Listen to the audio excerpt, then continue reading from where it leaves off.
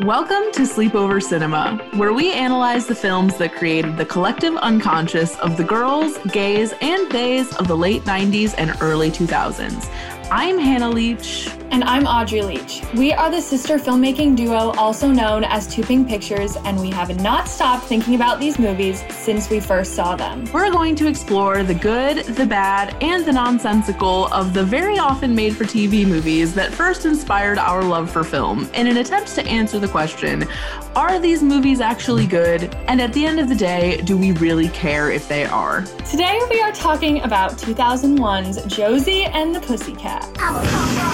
There were three small-town girls with big-time dreams. Who's a rock star? I am.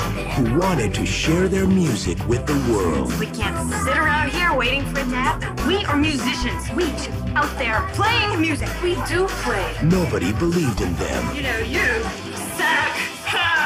But they believed in themselves. We're special. Yeah, special ed. Now, in a world of tough competition, And that is so sad. fate is giving the Pussycats the chance of a lifetime. We'd love for you to sign with Mega Records. How am I gonna pull this off? I'm a girl from Riverdale. I'm not a rock star. You gotta believe in yourself.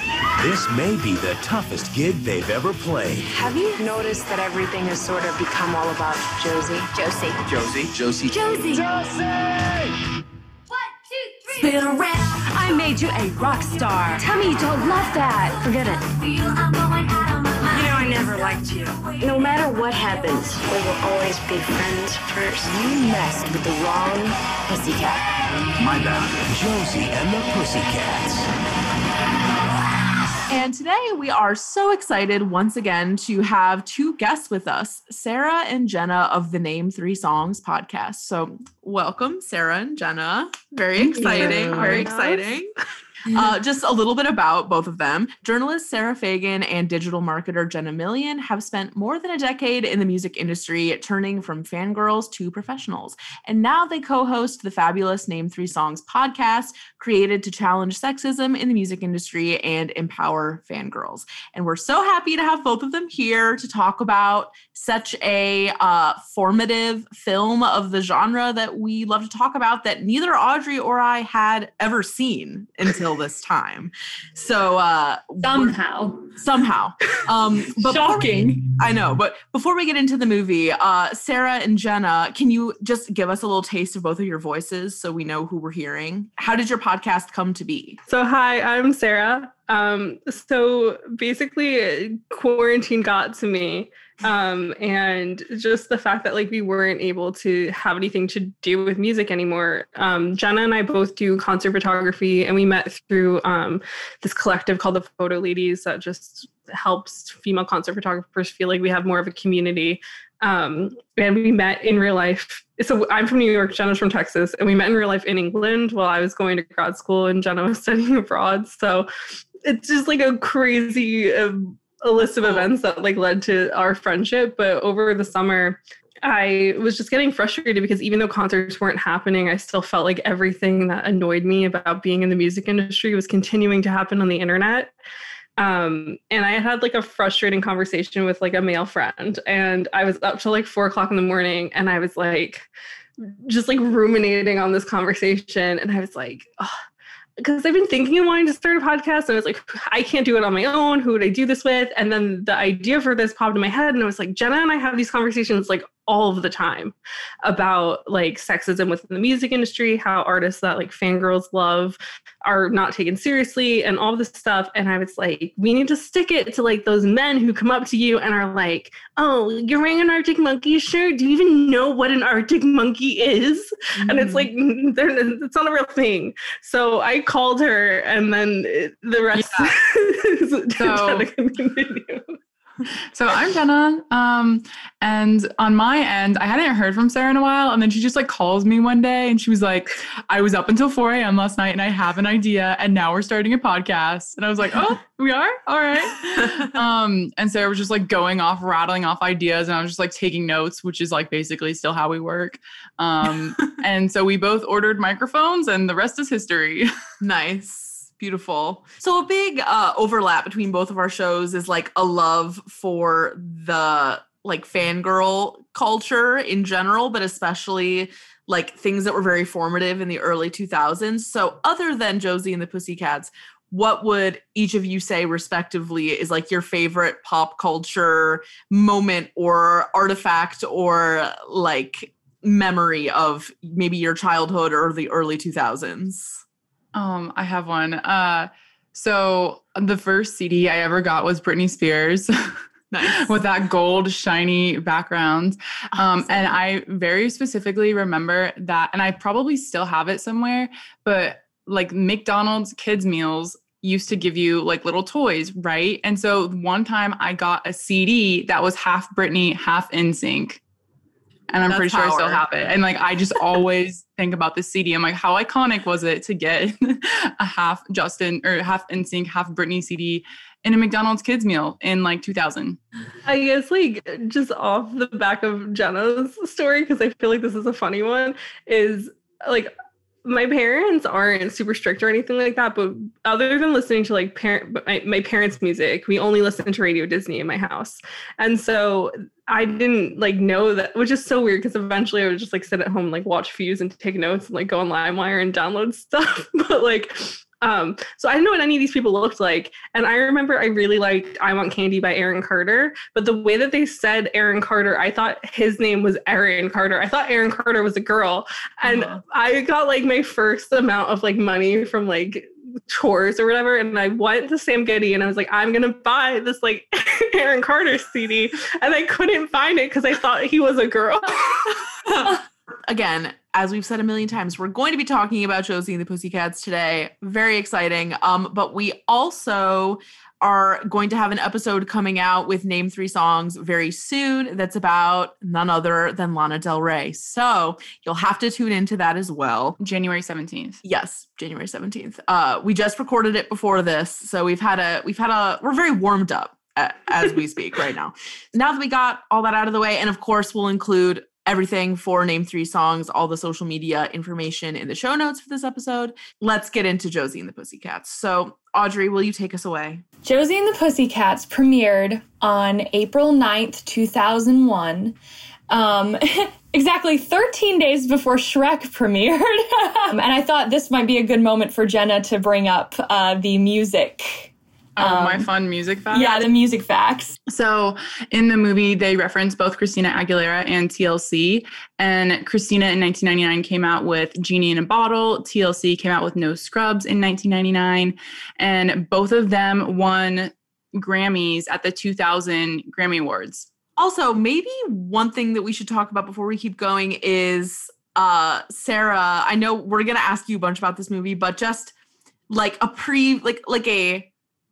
2-sentence version of why you wanted to do this movie with us, because we've never seen it.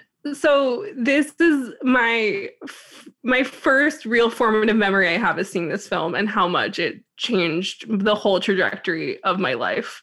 To the point of, by the time of the end credits, I looked at my mom and I was like, if you do not get me drum lessons, I'm never speaking to you ever again. That's really good to know, because I can totally see how it could have made that sort of impact. So anyway, Audrey, please take us back to the facts. Okay, so this film was directed by Harry Elfont and Deborah Kaplan, who actually met at NYU Tisch Film School. So they're a duo, and they're mostly writers, but they have co-directed this film and a few other things. Recently, they did Liza on Demand, which is Liza Koshy's a YouTuber, if you don't know. She has a show. And then some of their others are called Can't Hardly Wait, Leap Year, and Maid of Honor. So there's that. It was also written by Harry and Deb.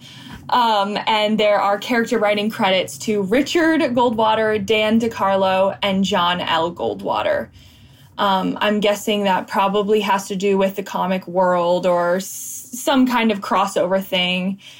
And it's important to know that Josie and the Pussycats is The film version is loosely based on the Archie Comics series and the Hanna-Barbera cartoon of the same name, which I know nothing about. The only thing that I knew or that I even had associated with this movie before we watched it was that I thought that they had like, for something in my mind was like Scooby-Doo. I was like, they were on Scooby-Doo or they're affiliated with I think there Scooby-Doo. was a crossover with Josie and Scooby-Doo at some point in the cartoon world. I think I think that's what I thought of. But also throughout the movie, at first when they were saying Riverdale, I was like, wait.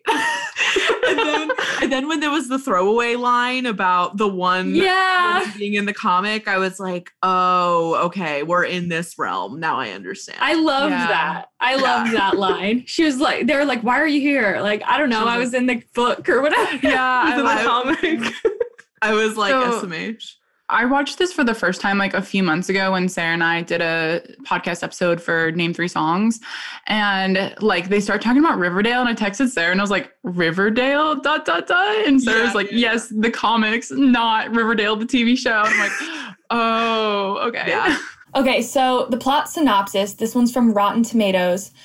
Josie, Melody, and Val are 3 small-town girl musicians determined to take their rock band out of their garage and straight to the top, while remaining true to their look, style, and sound. They get a record deal which brings fame and fortune, but soon realize they are pawns of 2 people who want to control the youth of America. Yeah, not the best. Not the best synopsis. That synopsis does not do it justice. If you haven't seen it, don't take that as like whether or not you should watch it, because I'll save my opinion. But yeah, you don't know. One of our favorite parts is reading taglines. So the first one is, "Here, kitty, kitty, kitty." What? Yes. They gotta have the 3 kitties because, you know, there's three gals, I guess. And then the second one is "Friends first, pop stars forever." DeShore means family. These are all bad. I know. Yeah. These are not the most stunning ones we've encountered, but you know, they're not horrible. Who comes up with taglines? Like, is it a press? Like, is it because I know like sometimes like the trailer team is different than the movie team, so is the tagline team also separate? Because I feel like Harry and Deb would not do this to us, right? I think that it's they're separate. Yeah, it's the marketing people. I think. Yeah, they're separate. They need some better marketing people. Yeah, yes, they did. Not this should have won an Oscar. So, Audrey, what about the cast of this movie? Okay, well, the cast is arguably one of the best elements of the whole thing. Rachel Lee Cook plays Josie McCoy, and Rachel Lee Cook has been, so for these things, I always just kind of write in the things that I know, even though they might not be the most well-known work of that person. I try to think about like our demographic and what we might know. So she was in She's All That, Nancy Drew, the like Emma Roberts one, I think. And The Babysitter's Club was her first acting job in 1995. I thought that was cute. And then we've got Rosario Dawson as Valerie Brown. She's been in a lot of things, and she was in a show, I think last year, a newer show. Tara Reid as Melody Valentine. She was in American Pie, Urban Legend, and The Big Lebowski. I love that those are Sharknado movies. Yeah, and all the Sharknado. Yeah, her credits are so like iconic. They're just all over the place, but great. And then my 2 favorites, I think, are Alan Cumming and Parker Posey. So Alan Cumming plays Wyatt Frame. And I love him Hannah and I both love him in the like 90s Annie musical. If you ever saw that, he's so good at it. He plays Rooster, the like con man. He's in X-Men and Burlesque, lots of musical things, and Spy Kids, which a lot of people our age remember him for.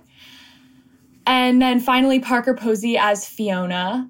and she is in Scream 3, Batman Returns, Dazed and Confused, and all the Christopher Guest movies, Waiting for Guffman and Best in Show and all those. And I love her so much. Oh, you know what else though? Han, do you want to talk about we could talk about the Clueless thing. Oh, yeah. How half of Du Jour is the boys from Clueless, which is thrilling when you don't know that it's coming. I was so excited.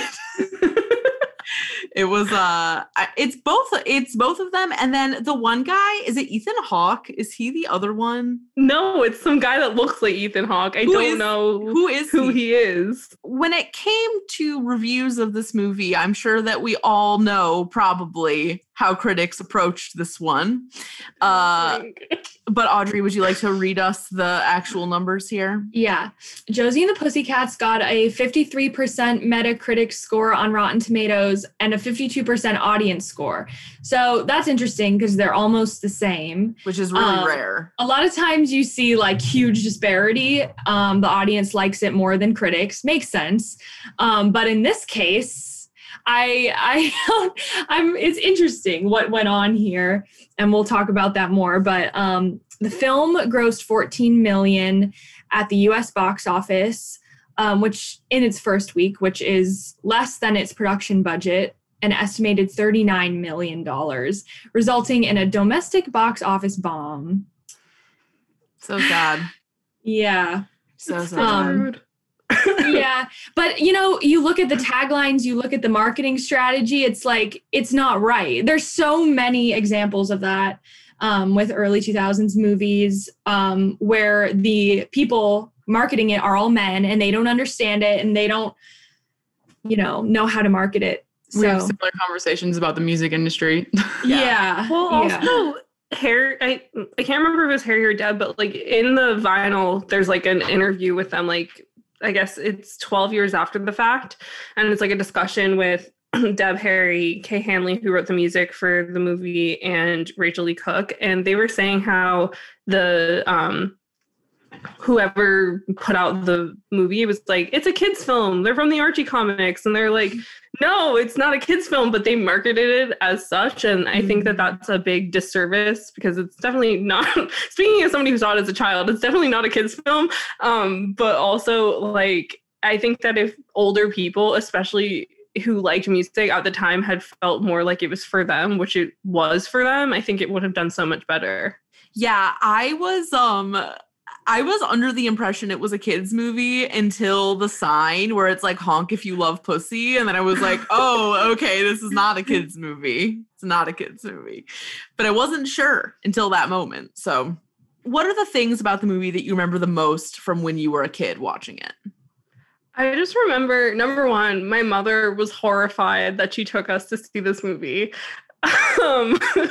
Thankfully, it all went over my head and I just got the good parts. But I do remember multiple times, because I was 9. So that means my sister would have been 6. So I just remember multiple times my mom like covering my sister's like eyes or ears or something at some point. I remember that. But I just remember being like just so taken with like the colors and the music. I thought the music was so amazing. Mm-hmm. And like I think the year following this movie was like when I got more into like the pop punk sort of side of things. But I just was like, I had no idea music could sound like that. And I was like, this is incredible. Girls can play drums. They can be in bands. This is like the coolest thing ever. And I just like, as I said in the beginning, all I wanted when this movie was over to be in Josie and the Pussycats. I was like, I'm going to be Melody. That's what, like, I don't know why I picked her, but it's like, this is who I want to be. And I just remember being so like viscerally affected, being like, this is everything I've ever wanted. And I've just like carried it with me. Honestly, I got that feeling. Right? Yeah. I feel like we could maybe just get into it. This is an unprecedented like record time. Yes. I think the thing that's so interesting is it's like, because it didn't do well and because it was marketed to children but actually wasn't a children's film, I think that like a lot of parents eventually just like looked over it. Because I mean, even if you like watch the trailer just based off of like how they're dressed, it's like you kind of are like, do I want my kid to see this? Because it's not like an overtly like sexualized film or anything, but I mean, no one's wearing a bra. There's no bras in sight. Yeah. like there's just like a lot there that you're kind of like, is this like, that if you pay any attention that you'd be like, is this a kid's film?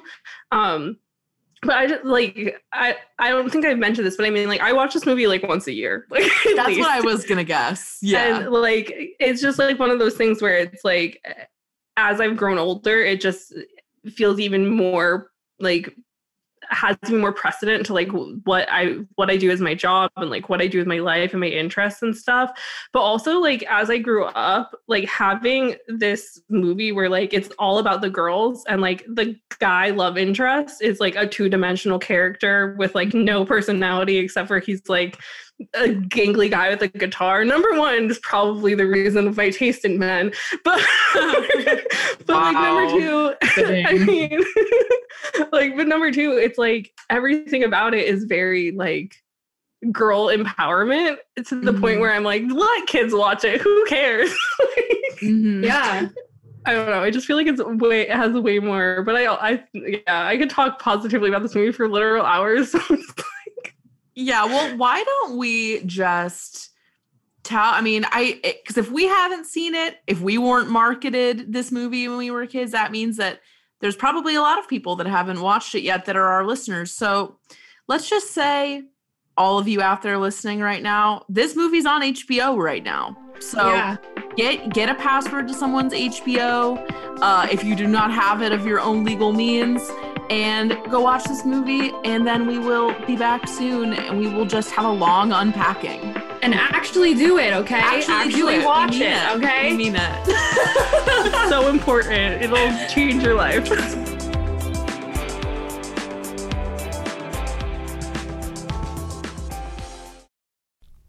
You know, a lot can happen in 7 minutes, and luckily, that's how long it takes me to tell a story. My name is Aaron Califato, and I'm the creator of 7 Minute Stories. I'm proud to partner with Evergreen Podcasts, and I'd like to invite you to join me on this journey. I'm going to take you on some crazy roller coaster rides using my unique extemporaneous storytelling style, and together, we're going to try to make sense of the world, all through the art of storytelling, and all in approximately 7 minutes.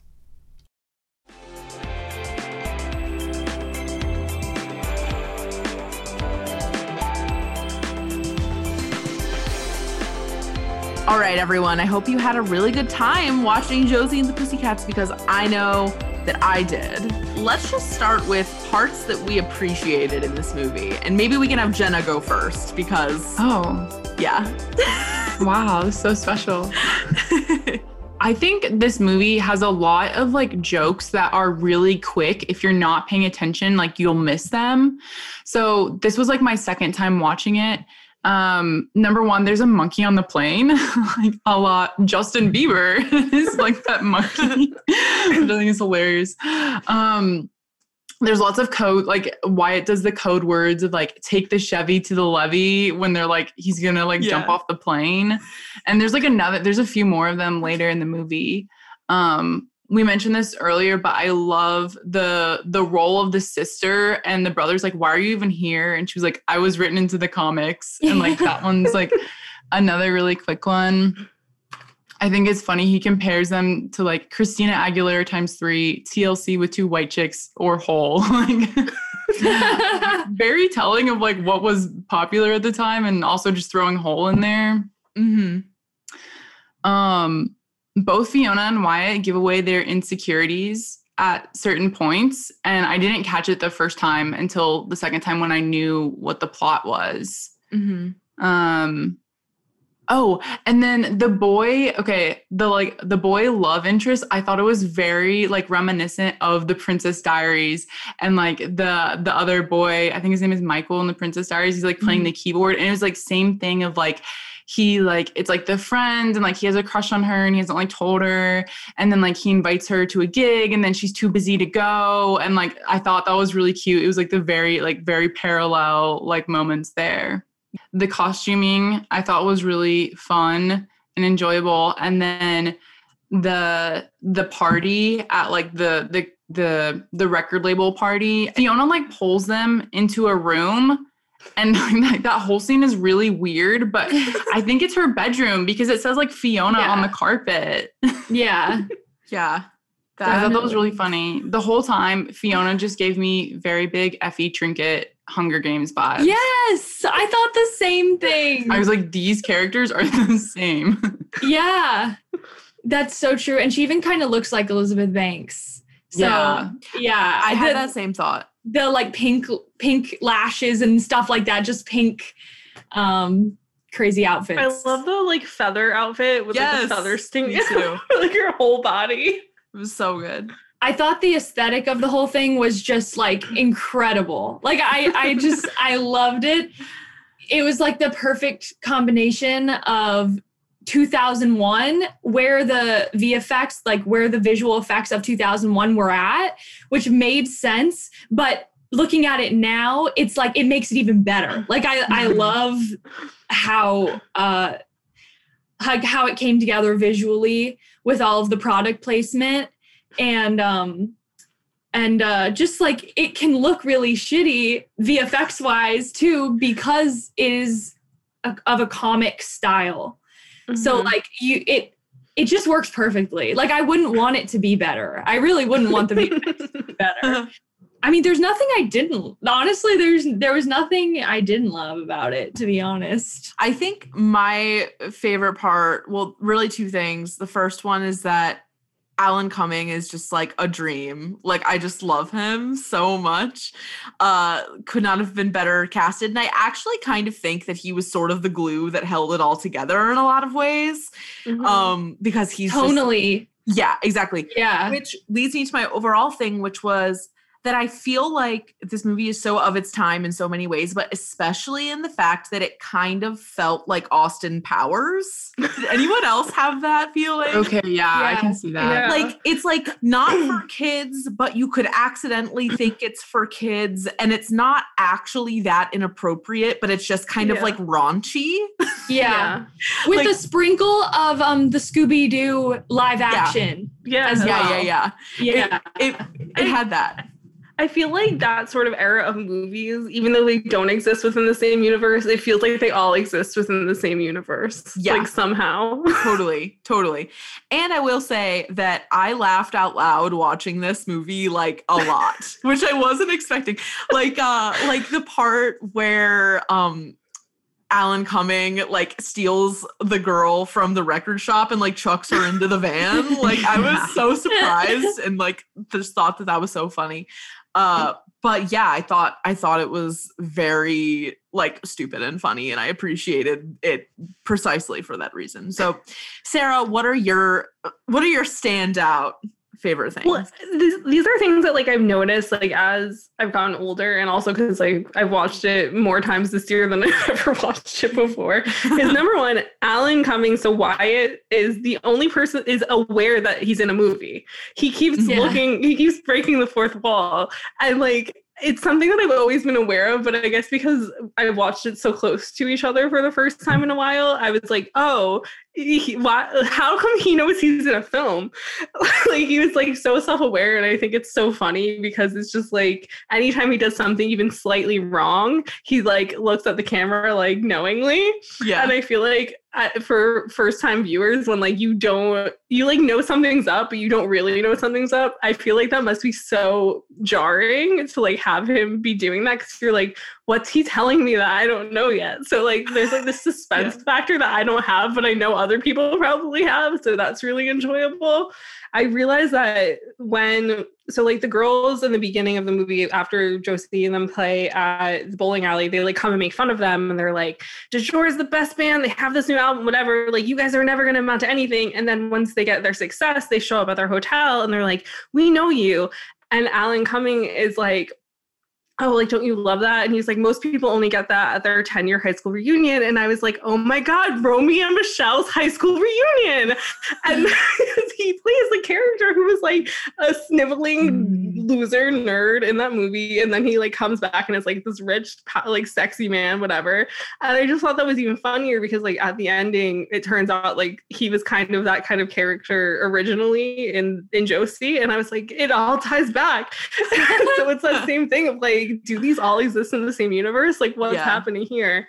And also just the product placement. There were over 30 brands in this film. And it's just like hilarious because there's part of me that's like, did they pay for that? That's what I was gonna ask. I was wondering. Like, that's a genuine question. I have no idea the answer to. Of like, I would assume they had to have some sort of deal, but I guess like I can't remember what company like put the movie out. But like it's just insane because there's just like Bounce detergent, Target, Starbucks, like, and I love even McDonald's bathroom. I want a McDonald's bathroom. But also the thing that was so funny and like. Another thing I noticed as I've grown older watching this movie is like their version of New York. It's like very clearly not real New York because when they fly in from Riverdale and it's like instead of the Twin Towers, which is wild, there's the McDonald's M, which is insane because like this could have been one of the last movies to come out with the actual New York skyline. And instead it's like New York brand metropolis. And it's so insane because I like, it was something I noticed before, but I really noticed it like this past time because I was like paying more attention and I was like, this version of New York is so wild because it's just bringing home the whole like we're trying to brainwash malleable teens. Right. Insane. Right. We've established that this movie is a holy text, right? We love it. We love it no matter what. However, what parts, Sarah, and you can start us with this one too. What parts do you think are worse now, or what parts do you not love? But not the problematic section, because we will still get to the problematic section. I mean, I don't know. I don't know. Because genuinely, I think every time I watch it, I'm like, wait, this is so much better than I remember being. Because there is like all of that, just like friendship first, like de jour means friendship, de jour means family. It's like the whole thing. And like that they always come back to each other. I do think that they figured out the brainwashing thing too easily once they figured it out. Like I would think that like these masterminds that are working with like the FBI and foreign governments would be like a bit better at hiding this than like like letting your CD skip and you like hear Mr. Movie Phone. But because that's like that one point where I'm like, oh, somebody was trying to make this a child's film so that kids would get it. Like, I don't know what's going on there. Right. But yeah, I don't know. I feel like everything is weirdly like truer to form than I ever thought it was, to the point where I'm like, is it? Like, I'm like, why do people hate it so much? And I mean, we talked about this on our podcast episode about it, was that, and like, we love a good conspiracy theory, is partially like, they were talking about something that wasn't being talked about at that time, of like the way that pop music was being utilized to kind of like affect the way teens view themselves and others. And so there's like part of me that's like, TRL stopped this from happening, which is ironic because TRL tried to stop this from happening. Right. Yeah. Yeah. I guess the other thing that I think is really unsettling is like the Carson Daly trying to murder them, because I don't know if you guys know this, but Carson and Tara dated in real life and they had like a very tumultuous, I think, abusive relationship. So I did not know that. I didn't know that. This changes things. Yeah, so they dated in real life. So did they date before or after? I can't remember, honestly. I want to say after because that would be better.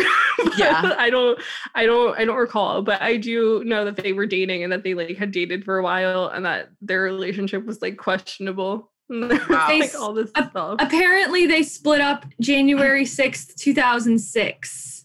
Oh my God. So they were together a while, yeah. Wow. Yeah, so I feel like that scene, like, I feel like just the thing of, like, how they clearly wanted du jour to not fight. And then the fact that they tried to like split the girls up, I thought was weird because I'm like, wouldn't it be better for you guys in the brainwashing business for like them to get along so they're not paying attention to anything else? Whereas like at least they're acting out of character. Yeah. So I feel like that's really it that I could like nitpick if I wanted to. Though. That's very fair. You know what line I did appreciate though? That Scorpio Cancer line. Yeah. Oh yeah. Yeah. I love that. Yeah. Audrey or Jenna, parts that were worse / parts that were not great. The only thing that kind of like I wish there was more was that I feel like the plot moves really fast. And that, like, I didn't get a chance to really, like, know the characters. I just feel like everything is sped up throughout the entire movie. And it feels like there's a sense of urgency. And, like, it works because it is very, like, over the top. It is very satirical. Mm-hmm. But I don't know, both of the times I've watched it, it's just felt like I wanted something more. But, like, pacing-wise, I didn't think it was awful pacing-wise. I thought it was moving fast like a comic moves fast. Yeah. Yeah. But yeah, I could totally see that being a critique. Obviously it's hard for me to have a worse thing because I've only seen it once. Right. So yeah, I'm kind of fresh out there, but I have something for the problematic section. Yeah. I have one thing that I think is not necessarily problematic, and then we'll move into that one, which is just that the whole time I was expecting for Mel to have like a genius breakthrough. Like I thought that I was like waiting for that punchline the whole time, like that she would be the one who like figured out the brainwashing or something. Yeah. Like, and then she never had her moment. And I was like, wow, damn. But other than that, other than that, that was really all I had for that. The queen of the bimbos. Literally. Yeah. Literally. Oh, no. There was one other thing, which was when Josie takes the remix of the song and brings it to the studio and literally just has a CD, but she puts it in the mixer and is like adjusting the levels. I'm like, that's not how a CD works. Like you can't do it that way. Yeah. And that was just funny. But other than that, I mean, I was along for the ride. Like I'm not going to nitpick that really, but I had like 3 things written down and that was one of them. So obviously when you are getting into the dated / problematic section, when it's a comedy and it's a comedy from 2001, you kind of know what you're getting into, like where humor was at that time. And you can't watch it with 2021 eyes and be like, I'm judging this because of this humor. Because that's where they were. But I was curious about like Rosario Dawson's character's arc and if it was the same as in the comic books and if there was underlying or overt like discrimination there. Mel she doesn't really care that much. Yeah. She's like off in her own world. I'm just curious what you think about that and like if it even is like racially motivated or just if that's irrelevant. So I think because like I wasn't a huge like Archie comics fan, but from what I remember of the comic stuff, I don't think that their personalities were as strongly as they are in this film. I think that they kind of took a bit of like creative liberty there. I feel like my thought process when I watched this is that he was pushing Val to the side because Mel was too stupid to be able to realize.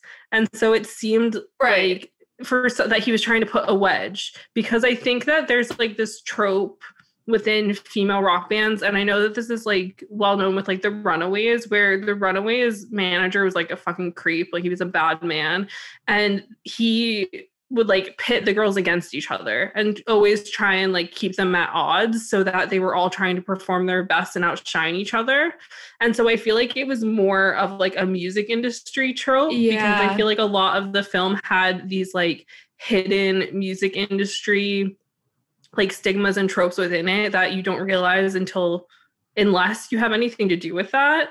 or like care about like rock history or that sort of thing. So from my perspective, it felt more like he was going for how like there's always going to be like that front person that has more attention, and how if you pit them against each other, then they're going to try and outshine each other, and they're like, it's going to keep them in the spotlight. So yes, I'm not sure. I thought that worked. I thought it worked. And I understood that as well, like as what they're trying to portray. But I was just interested in that because I know that I looked up like the comic, and her character is Black in the comic as well. So I thought that was interesting. Yeah, I kind of felt like I totally agree with everything Sarah said. And at the same time, like the scene, one of the things that I was most confused about was the scene where Val is in her hotel room and she's like watching the documentary about like the man who got kicked out of his band, and he's Black, but then there's like a Native American headdress also. Yeah. And you're like, what's happening? What are they trying to... It felt... I understood it on the surface. Yeah, but it was kind of murky, like, what the actual thing was. Like... So I wasn't sure if that was true history. Like, I don't know if that was... Because if it's true history, then I guess maybe it was just, like, the closest way for her to feel... Because it's, like, somebody that... It's, like, very 2001 of, like, she can only relate to somebody that looks the same as her, was, I guess. But I don't know... Because if it's fake, then obviously there's, like, something else going on here that we are like sort of aware of but aren't. But if it's an actual like real thing that maybe happened, I have no idea. So that's the only thing I can think of was like if it was real, then maybe it's like, oh, like she can maybe relate to it. But if it's not real, then maybe it is like a race thing of them trying to have that conversation without having it, of being like, that's when you're othered. I don't know. That's kind of the impression I got, because they like touched it but then like didn't really touch it. And I also thought it was really random that like Carson Daly was gonna kill Tara, but then like the fact that it was like the only other like Black person in the whole movie was there and then was gonna kill her. I was just kind of like, what is this? What? Like that just kind of sat strangely with me. But at the same time, again, it's a lot of like having the conversation without having the conversation. So I don't really know. But that was murky. But what other impressions did we have of things? I personally loved growing up and realizing what the song Backdoor Lover by DuJour is about. and realizing how vastly inappropriate and uncomfortable it is that the movie starts with them screaming, girls screaming it back at them in like a I Want It That Way music video setup. So it's like problematic but not, you know, because like it's not hurting anybody, but it's just one of those things where like somebody nowadays, if that was a song in a movie, would have like held some sort of rally against it or something. Right. I think the way that Audrey framed it, which was like, it was 2001 and it was a comedy, and so it's going to be what it's going to be. Like, I think that that's a good assessment, especially because, again, most of the movies that we covered on this show were made for kids. So there's like a lot more stuff where you're like, should that have been in a kid's movie? And this wasn't a kid's movie. So and this isn't that. I just loved how honestly like comparable it is to fanhood now. Like I really do feel like it rings very true now and has only gotten more relevant with time. But I guess I'm going into the last section, which is this movie good and worthwhile? And I think it definitely is. I think overall it's aging like a fine wine, I would say. I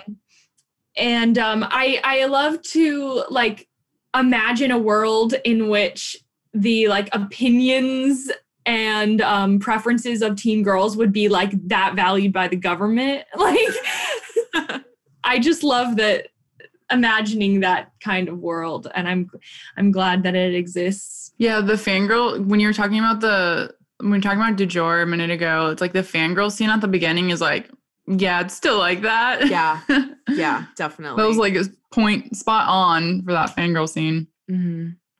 I wrote down when I was watching it, I was like, I just wrote this opening, just the up close shots of the fangirls. It reminded me of your podcast because that's like that's like the thing that you talk about so often is like that level of enthusiasm and like where it comes from and like that over time. That struck me very deeply. And I will also say, I totally agree with Audrey that it does seem to be aging like a fine wine because there is this, like, this is what I thought of when I was watching it. Like, because of, like, again, let's say we're going to talk about like Ariana Grande. Like, she's someone that we feel like we know really personally because of how her music is. And there's almost a way where you're like, oh, she has so much creative control over her music. But at the same time, there are like shareholders and there are millions of dollars and there are so many people whose livelihoods are built into her career being what it is. And it's like, oh, how much is it actually authentic expression when you are making like billions of dollars? And just thinking about how like corporate interests are, if they are there, which they certainly are like so much deeper nested in than they were in the past. I just found that to be really interesting to think about. Yeah, I think the whole premise is really kind of funny because if you think about like advertising in 2001, I mean, like the internet started in like 1993 and the internet, you know, then looked very different than it did 10 years later. So I feel like my impression of like my childhood was remembering like so many commercials on TV and like pop stars sponsoring products like the Got Milk commercials or like sneakers or Skechers, stuff like that.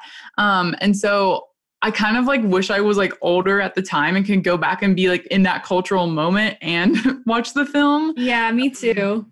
Because like, I just think they were like kind of like taking the piss out of like what advertising was at that time of like the inundation of like the internet and like the digital world. And it's very much that like 2000s, like this is what the future is like type feeling to like New York City. Well, I think, and like, so we did like an episode of Name 3 Songs about Josie and just how it correlates with the music industry. And like, I just think it's so interesting how like, obviously at that time, like Jenna said, like celebrities were hawking goods, they had brand deals, they had those things. But like, obviously now with social media, they all have even more like branding and all of that. And so in the same, like, there's so many ways that this movie is aging well in the fact that, like, if I was to, like, let's say, teach a music business class, I could show this film and be like, please write an essay telling me how this pertains to, like, how the music industry works now. Because, like, these artists just have so much power. And it's so insane that, like, what fans are willing to do for like the artists that they love. And like the end of the movie, how Josie's kind of like, once they figured it out and they turned the whole thing off, she's like, I need you guys to take the cat ears off. Mm-hmm. And they just like all do it in this like robotic motion where it's like, but that's the other thing that's like so funny about this is it's like they're full dead ass like brainwashed. Like it's not just like Mr. Movie Phone being like, you want to wear orange, like please buy Prada or whatever the hell he's saying. Like they're genuinely like it's like that's the thing. It's like insane how much power they're like giving these artists through what they've done in this film, but also like how much power artists have in real life to like what people do. So it's just like it's so crazy how much it like correlates with actual things. I'm curious what like your opinions are on what the message of this film is regarding being a fan of things. Like taking everything with a grain of salt, of like knowing where you stand personally. And like, yes, you can love and adore an artist, but also like not so much so that you lose like who you are and you just follow everything they do. And as we learned in our Lana discussion, that can lead to like the artist doing some problematic things that you maybe necessarily don't want to follow in the footsteps of. Yeah. Yeah, no, I think that that's a lot of it. I think that in some ways it's a celebration of like these fans who just like will do whatever they need to do to make these artists be popular. But I think it also is like being like, be conscious, be aware, because just because your favorite artist is doing something or saying something doesn't mean that you need to like do or say the same thing as them. So I feel like it just teaches lots of good lessons. It really does. And how like art that starts from a really genuine place and like a place of really needing to make it for an artist can so quickly become commercialized, and like you can lose your passion for it because of all these outside interests when all you really wanted to do was make this one thing that you liked, and you only care that you like it. You don't care what anybody else thinks. And that's really what it's about. It's about their friendship, and like, and it kind of is just a female friendship movie, like at the end of the day, which is my favorite type. So it's great. I think also the thing that I find so amazing is like, even though it did so badly, like at least women like my age and older, like it viscerally affected so many of us, where I know a lot of people who were like, not personally, just like that I follow online, who are like music journalists or work in music, who will wax poetically about this movie. And it's just like this thing that just makes me feel really happy, because I'm like, oh, like other people have this like feeling, and like when I show the movie to friends and they have the same feeling about it. But I just think it's incredible that a movie that did so badly has a soundtrack that went gold, and people enjoyed so much that they remastered it and printed it as a vinyl in 2013. So it's like this wild thing where like this movie that's about like fans being so devoted to something that they can get brainwashed by it, and essentially they did that to us. Yeah. Like, because they hit all the nails on the head, and then we're just like, take my money, take my praise. Like, I will never shut up about your film. Love that line too, where they're like, oh, just kidding, we found out subliminal messaging works better in movies. Yeah. I love that. And then they have their little break the fourth wall moment there too. Yeah, it's a system that completely works, and like we all know it exists, like we all know of it, and yet it's just a fun thing. Oh wait, I just thought of another thing in Spy Kids, when the like, I don't even know, those characters are like being held captive on that like children's TV show. They like go and they play the soundtrack backwards, and they're like, help us, save us. Yeah. Just speaking of subliminal messaging. Same universe, baby. Same universe. Cool. Well, do we have any final takeaways? I feel like I guess I would like to say that, like what Sarah said, movies can be flops and still make a huge impact on a really specific audience. And that is kind of what we're all about talking about. So I'm so glad that we were able, as in me and Audrey and Jenna, to a certain extent, were able to discover a movie that occupies a similar pocket, because we love that sort of thing. So Sarah, thank you for bringing it into our lives. I'm so glad. I said to Jenna, I was like, we're fast forwarding friendship at like 1,000 speed, because they just get it straight away. But I don't know. I feel like it's one of those things where I joke, where I'm like, if somebody tells me that they don't want to give Josie or the Princess Bride a try, I'm like, I can't trust you. And then if they watch it and they're like, I don't like this, I'm like, were you paying attention? Were we watching the same film? And these are like the two movies that are like very like weirdly polarizing to some degree for some reason, even though like obviously the Princess Bride did way better than Josie did, but like I just feel like they're the same weird tongue-in-cheek sort of comedy where I'm like, if you don't like this, you don't understand how to exist. Yes. just get on it. Yes. Yeah, we all have our movies like that. Truly. Okay, well, this was an incredible experience. Thank you both for joining us. And again, if you enjoyed this conversation, Jenna and Sarah have their own podcast called Name 3 Songs, and you should make sure to listen to their show too. Follow them on TikTok where we discovered them. Yes, exactly. What's your TikTok handle, and just like share your other things? We're Name 3 Songs on all social media, so it's the numeral 3, not typed out. So we're on Instagram, TikTok, Twitter.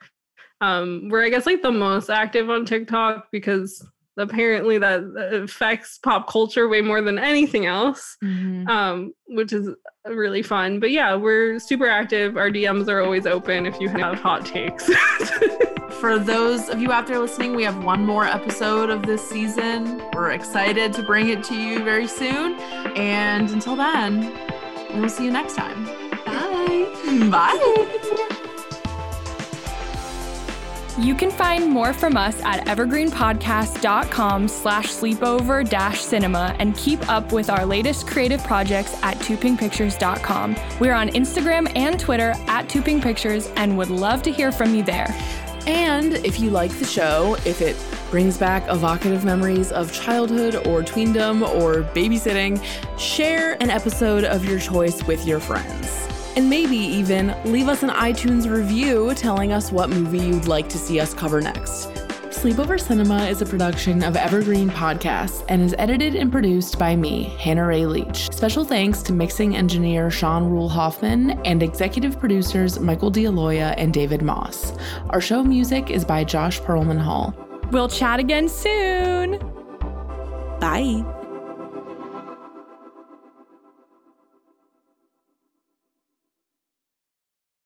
Hello everyone, my name is Matt Neglia, and I am the host of the Next Best Picture podcast, part of the Film Entertainment Awards website, nextbestpicture.com. On our show, we explore all year long what is possibly going to win Best Picture at the Oscars. We do this by conducting interviews with people within the film industry, holding weekly reviews of the latest theatrical releases, and on our main show, where we dive into various different topics, answer your fan questions, and also do our best to explore Oscar history's past in hopes that it will tell us something new for this upcoming award season race. We hope that you will join us on all of the various podcasting networks. We look forward to seeing you over at nextbestpicture.com.